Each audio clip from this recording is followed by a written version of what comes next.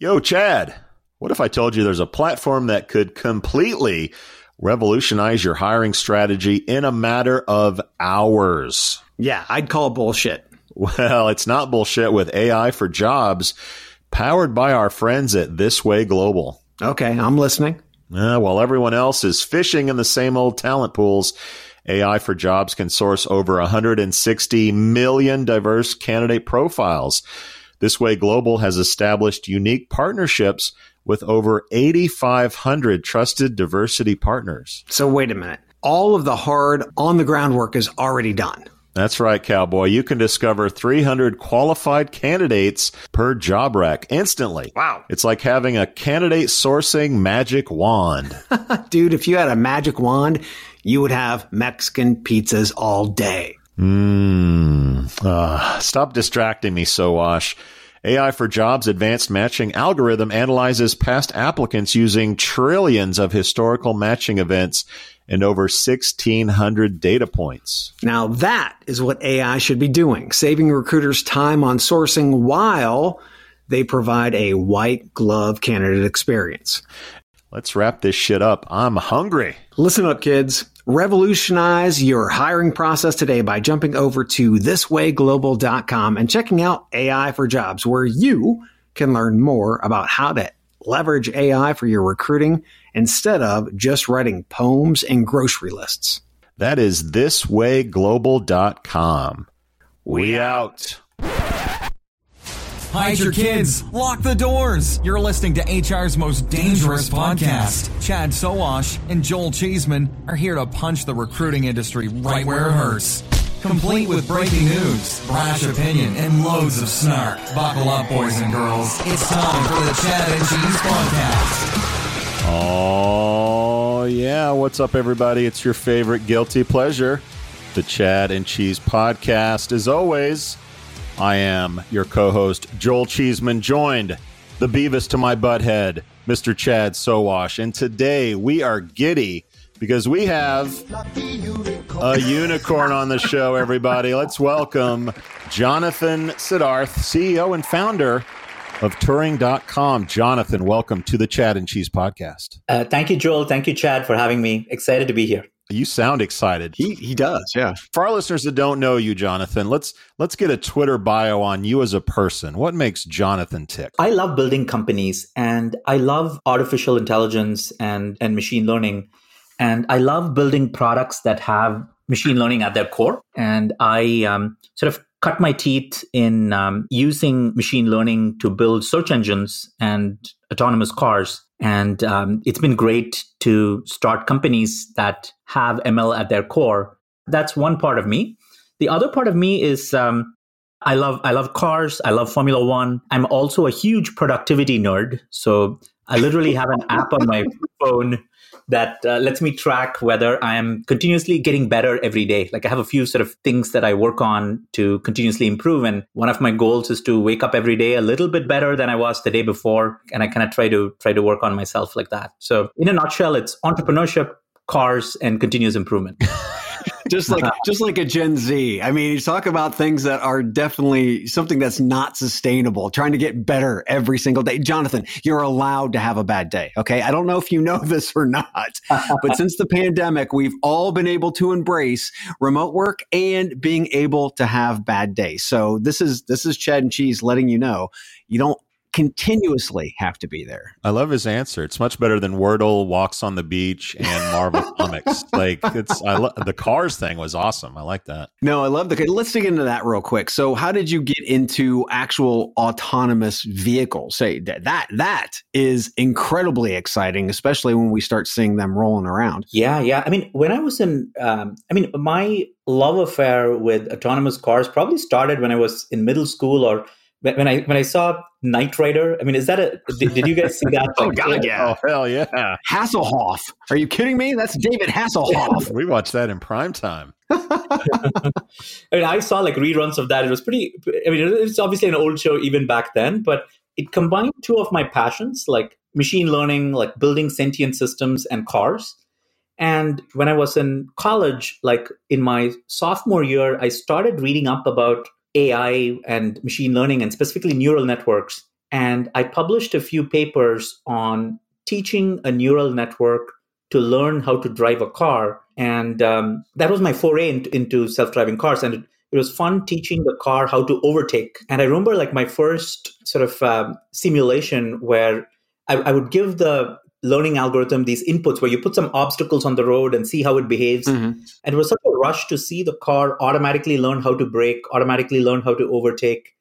It got me excited about machine learning. And that's when I decided I wanted to go to grad school at Stanford, because Stanford was pretty far along on the self-driving car research area under a few professors. And when I came to Stanford, like I switched my interests and I went from cars to search engines. Again, no real connection. And that was that. Sounds a lot like our time at school, Chad. Yeah, exactly. Right. Oh, Jesus. Yeah, that my time during Stanford. So how in the hell did you find your way to HR, talent acquisition, into this space? How did you find your way here? Because autonomous vehicles is a huge leap from where you are today at Turing.com. So the story of Turing.com actually began when I was running my first startup, which was a machine learning based search and recommendation engine. And the year was 2012. And I remember the year distinctly because for the first time since starting the company out of school, I thought the company was actually going to fail. And the reason was we were growing really fast on the web. We had about 40 million users, and we were looking to raise our Series A. And every single investor I met on Sand Hill Road in Silicon Valley turned us down, every single one. Everyone was looking for mobile app traction, and we didn't have a mobile app. So I had to hire iOS engineers really quickly. And I remember looking at the time to hire these iOS engineers, and I was trying to recruit engineers from Google, Facebook, Apple, etc. And predictably, everybody turned me down at the time. And it was costly and hard to hire.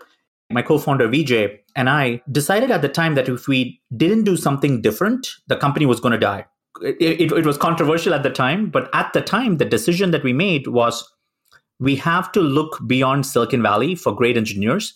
If we restrict our hiring radius to Silicon Valley, we were gonna die, right?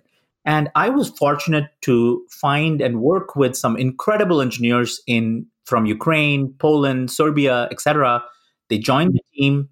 We launched V1 of our iPhone app, which won awards from Apple. It was rated by Apple as one of the best apps for content recommendations.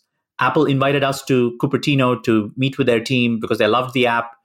And that was the hook, that a critical milestone that we needed to raise the Series A. We were able to raise the Series A successfully. And the company eventually had a successful acquisition. After selling the company, I took some time off to recharge in 2017. As I was reflecting on what was the biggest learning from my first startup, it was the decision to go remote, to think beyond Silicon Valley. And when I was looking to start my next company, I decided every company is gonna need this. Every company is gonna want to push a button and hire the best people from all over the world, regardless of where they're based. And that was that's kind of how I found my way to Turing. And I teamed up with my co-founder for my first startup, and it's been guns blazing growth since then. Always curious about the genesis of the name. Obviously, I assume Alan Turing was the inspiration. Is there a connection there, or just an affection, or just it was a cute name that was available? There is a connection. You're right. Alan Turing is widely regarded as the father of computer science, the father of artificial intelligence. Many people know about the Turing test, where you can't distinguish a machine from a human when you're just interacting across an interface. Yep. And with Turing, we use a lot of machine learning under the hood to automatically find developers, evaluate developers, and match them to the right opportunities.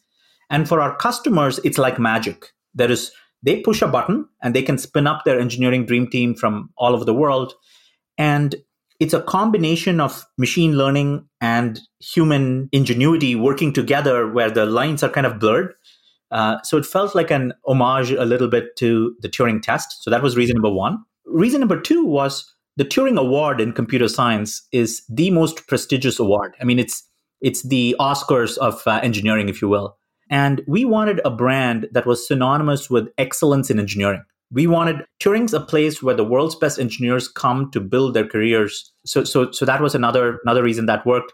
And the third most important reason, it was a domain name we could afford. Yeah. Now we're talking. And number 3 should probably be number 1. And now for my real questions. To say that there are a lot of solutions for hiring developers is a bit of an understatement, to say the least. How do you guys differentiate? How do you cut through the clutter of all the other solutions out there? Yeah, great question. We now live in a remote first world. Every tech company today is in a race to reap the benefits of remote engineering talent, right? Airbnb went remote. Yesterday, Yelp went remote. Twitter, Square, etc., all went remote first. Even traditional companies like Siemens, Ford, etc., have gone remote first. And the reasons are obvious. You get to tap into a planetary pool of developers. You get to tap into previously untapped geographies like Latin America, Africa, Central Europe, Eastern Europe, parts of Asia.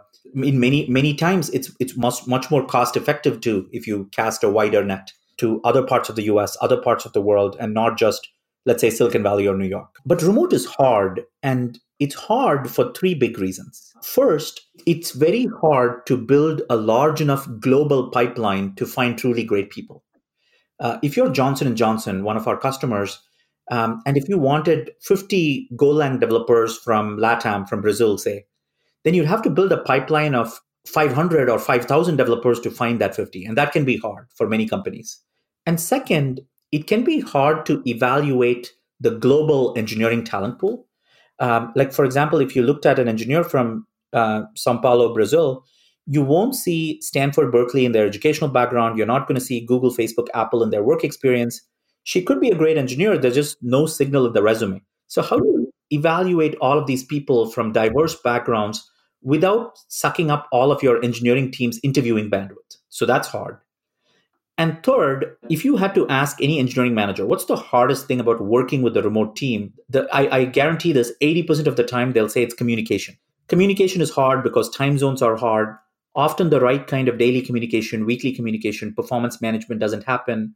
Often the manager doesn't know if this person's really working. Are they working on the right things? There is not as much visibility into the work being done. If you're OpenAI, again, one of our customers, you might care about security. And security, again, can be tough with a global distributed team. So building a global pipeline is hard.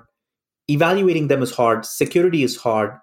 And your question, there are all these other places to hire, like how are we different? The difference is, if you look at like a recruiting company or a typical staffing company, they don't have global reach and they don't really do any vetting of engineers. And most marketplaces, and there are plenty of marketplaces today, they have more of a gig focus. So they attract people who want to do short-term projects. So Upwork. Yes. Okay. And you don't find people who want to do long-term engagements. And many marketplaces don't really do vetting for engineers. So to find that one engineer, you might have to interview 30 people or 40 people. And if you look at IT services companies like Accenture, TCS, Wipro, Infosys, etc., they don't have Silicon Valley caliber talent and they don't have global reach. So we asked ourselves a simple question: can we solve all of this with software? Like, what if we had software that could source engineers from the planet-wide pool, software that could evaluate engineers for a Silicon Valley bar, software that could use machine learning to match the right developers to the right jobs, and software that could manage the collaboration after the match? Software, software, software, software. This is why we built Turing. These 3-part answers are killing me, Jonathan. So what are you? What the hell are you in the first place? I mean, what I'm seeing is almost like this evolution of a job board and staffing company. You did mention staffing and that they don't have the breadth and reach, mainly because they really don't leverage technology like Turing is. So what exactly is your platform? Is it the evolution of staffing, or is it the evolution of a job board? It's not staffing. It's not a job board. It's not a marketplace. Turing's a new animal, and we call this category Talent Cloud. It's a distributed team of developers in the cloud that's sourced by software, vetted by software, matched by software, and managed by software. We actually don't fit into a box, and which drives a lot of investors crazy, because they try to figure us out. Like, are you a job board? Are you a staffing company? And we are neither. We are a talent cloud for software engineers. We predict there'll be talent clouds for many different verticals, maybe a talent cloud for lawyers or a talent cloud for podcasters. Good luck on that one. No one needs that. So quick question. How do companies pay? Do they pay on the placement? Do they pay on the posting of the job? How does a company actually engage and then pay for these wonderful, Turing engineers? They pay by the month for developers they are working with. So the business model is a staffing business model. Okay. So there is a fixed price. For example, if you're typically a customer might work with, they might come to us and say, hey, Turing, can you give me 5 full stack developers, front-end React, back-end Node? And at a tech lead level, they work with the developer for a certain monthly rate. And that's how that works. To me, again, as I dig into this, I know everybody wants to be their own animal, but Jonathan, I'm going to break it to you here, buddy. You are the evolutionary step, which is good. Dude, staffing has been around forever. The beauty about what you guys are doing, it's an evolutionary step. It actually is a hell of a lot easier. It happens faster, right? And you can do something that actually has more of a broad reach. So as these investors start asking you these things, take a look at some of the EBITDA that some of these huge staffing organizations have, and then it's actually not a bad model, especially when you superpower it with technology. Now, next question: you guys got 153 million in funding, right? That was the total. What did you say? Yeah, 1.1 billion valuation. So, what are you guys doing with that cash? Are you looking to just get a better, deeper penetration into the U.S. to try to get more jobs from U.S. companies, or are you guys actually looking to expand? And if you are, what countries? Yeah, good question. And most recently, we'd opened up a SAFE at a 4 billion valuation cap, which is oversubscribed, which is where the company is today. Sorry, I had to correct that. I appreciate that. That's why we have you on. The founder in me, has to do that.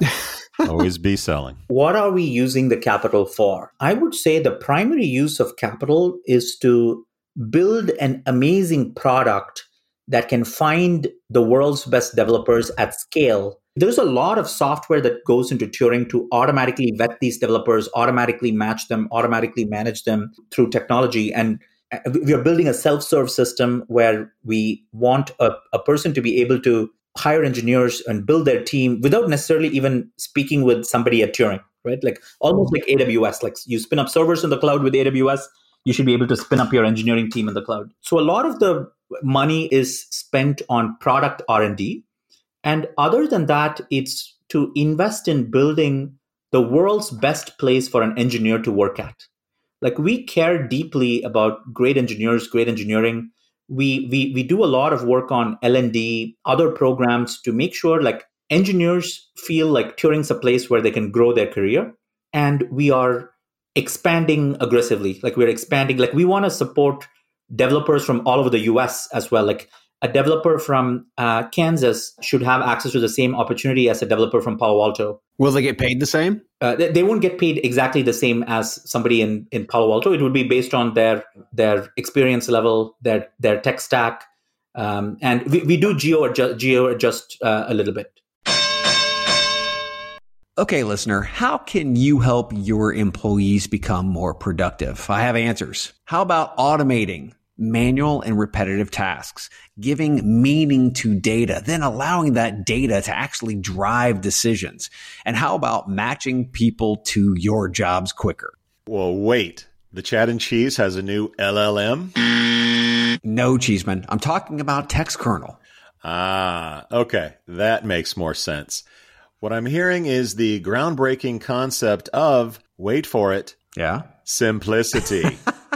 Seriously, TextKernel cuts through the complexities like a tortilla chip through some hot nacho cheese. Oh my God. Really? Nacho references already. Anyways, TextKernel brings efficiency and productivity to your operations. TextKernel seamlessly unifies your tools and data to drive efficiencies and success. TextKernel is creating new opportunities for your recruitment journey, kind of like adding guac to my barbacoa burrito. Oh my God. How about extracting meaningful insights from data? I mean, that's something. Swiftly matching people with jobs, automating repetitive tasks. Who knew such advanced concepts were even possible in the land of human resources? We did, Chad. We did. Dude, wrap it up. I'm a little hungry. Imagine that. Okay, listener, get ready to use today's tech to drive efficiencies and productivity. Visit textkernel.com. That's TEXTKERNEL.com. Nachos. Okay, so if they have the same exact, let's say, credentials as the individual in Silicon Valley, do they get paid the same? We do geo adjust, Chad. Honestly, the way it works is we have a conversation with the developer. We ask them, hey, what will it take for you to work on Turing? And they would quote us a price, right? They would quote us a rate. Hey, here is how much I need to get paid for me to leave my current job and join Turing. And typically what they come up with is something that's 20 to 30% more money than they're currently making. And they get 100% of the money that they negotiate with us when they do that. And we charge customers on top of that to cover our costs. You know, it's not perfect. Like, for example, I'll give you a specific example. If you are working on computer vision algorithms to build machine learning systems on using TensorFlow, and you're at an engineering manager level, so much more senior than an IC, you'll get paid a lot more than, let's say, a front-end developer who's a Vue.js developer operating at an IC level. So there are variables that go into it too. Totally get it. The question is around pay equity. The developer community is a bro community, and it is way off with regard to actual pay equity. I'm sure you guys know that. So when you start talking about negotiating their own rates, that automatically sends alarm bells off in my brain saying that more than likely women in the Turing platform are getting paid less than men for doing the exact same job. To be honest, like we don't have data on that right now that would support that hypothesis.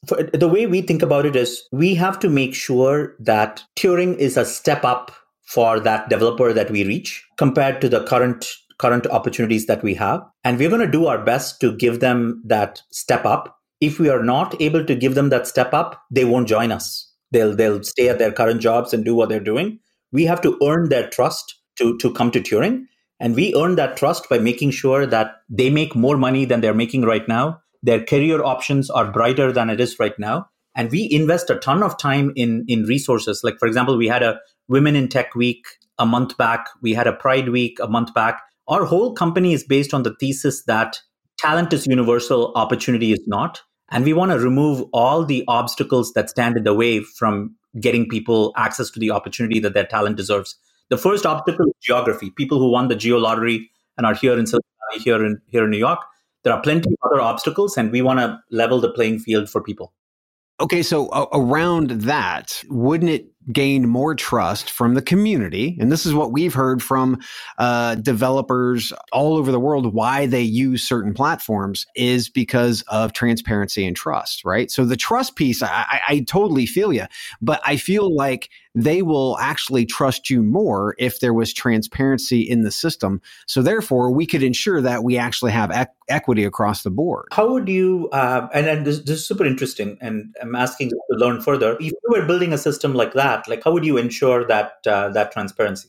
How would you design it? Aggregate data around actual job titles that have the same requirements. And then you would be able to give the community an idea of what that pay rate would be for that specific type of job. And if you met those requirements, right? We're talking about aggregate data. I'm not trying to find out exactly what Joel's getting paid, but from a transparency standpoint, as we're seeing, I mean, the government is even starting to tell either whether it's state or we're looking at prospectively federally that salaries need to be on jobs, right? So if you can be more transparent and provide that aggregate data, landscape data, don't you think that would provide more of a push for trust?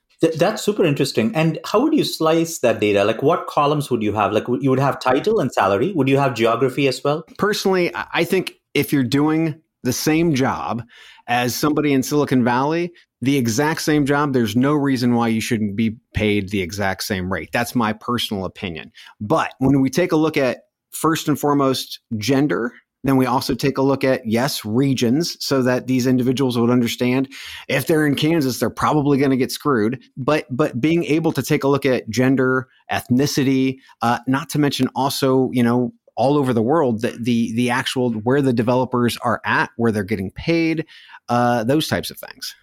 That's super interesting. Like definitely something for us to think about. Like we probably have access to some of that data for sure.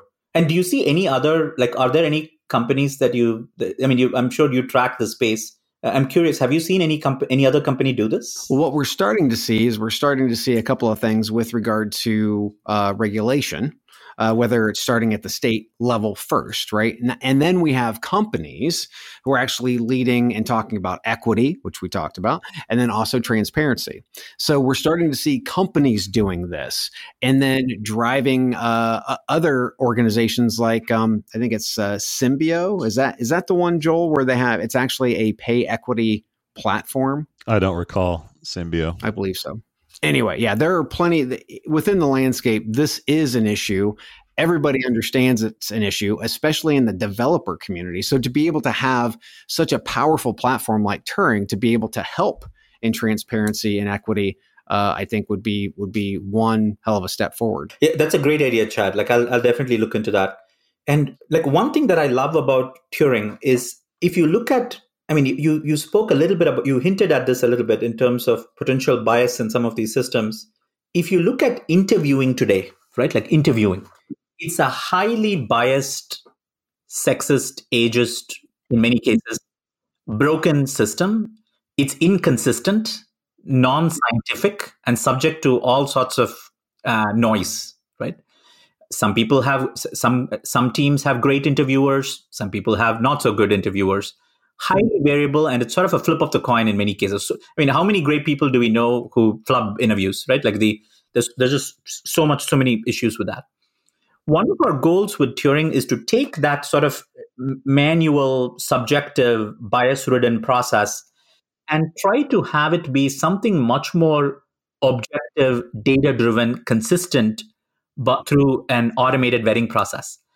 And for the longest time, like we were not even tracking gender, like in the early days, where when like one of our customers actually asked us, "Hey Turing, like can you, like I would really love to hire female developers. Like can you give me female developers?"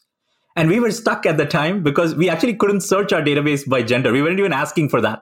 We were just asking people for, "Hey, if you're a React developer, do this coding challenge. Here are some questions," and our system gives you a score like based on all the data that we see. So we are. I would say there is a long way to go to build a more equitable, fair system. And I think as an industry, we can do a lot better. And we are still early on, and even Turing can do a lot better. But we want to take some baby steps towards the future and just make this a little bit more standardized, consistent, and data-driven. All right. We may not get to the future if we don't pivot to something else here. You talk a lot about how developers want careers. You've said it in this interview, and your website touts it. They want careers and not gigs. Do you have any data to back that up, or is it mostly anecdotal? We have a ton of data to back that up. Like we do these town halls where we ask people what they want in a platform like Turing. If you look at it like a hierarchy of needs, at the base of the pyramid, what people want is more money and greater financial stability. They don't want to be hunting for gigs constantly. A developer does not want to do marketing. And unfortunately, on many marketplaces, that's kind of what they have to do. They have to keep hunting around. They would like some support there. Developers historically also don't love interviewing. So often many developers are stuck in jobs that they don't particularly like because they just don't want to go through the hassle of preparing for a couple of months, interviewing in 10 places and joining. So they loved a system where you get vetted once, and then there is a team that's working with you to help you get matched continuously, so you don't have to worry about that. And one level above is they care about working on interesting products with the latest tech stacks. If you're a machine learning engineer, you want to be working on TensorFlow, PyTorch. You want to be solving computer vision problems, speech recognition problems, building deep learning systems, things like that. So they care about the interestingness of the work. That's one level up the pyramid. One more level up the pyramid is they want to work with great people. And we are so fortunate in Silicon Valley, New York, places like that. We are surrounded by great tech companies working with great people. But if you were born in a small town 100 miles from Buenos Aires, Argentina, there might be 2 tech companies where you are. And they love that with platforms like Turing, they get to work with companies like Johnson & Johnson, Rivian, Coinbase, OpenAI, like all of these, Pepsi, these well-known companies. So they love that they're working with great people who again, help accelerate their career. And one more level up the pyramid is engineers love getting better at their craft. They want to keep getting better, keep improving. And they like that at platforms like Turing, we give them access to resources to help improve their soft skills, help improve their communication skills, help improve their interviewing skills, help improve how they talk about themselves in an interview, build a resume. We do mentorship, like on how you can become from an IC, how can you become a tech lead? How can you become a tech lead manager? And these are all things that engineers at Google, Apple, Facebook, Amazon used to have access to.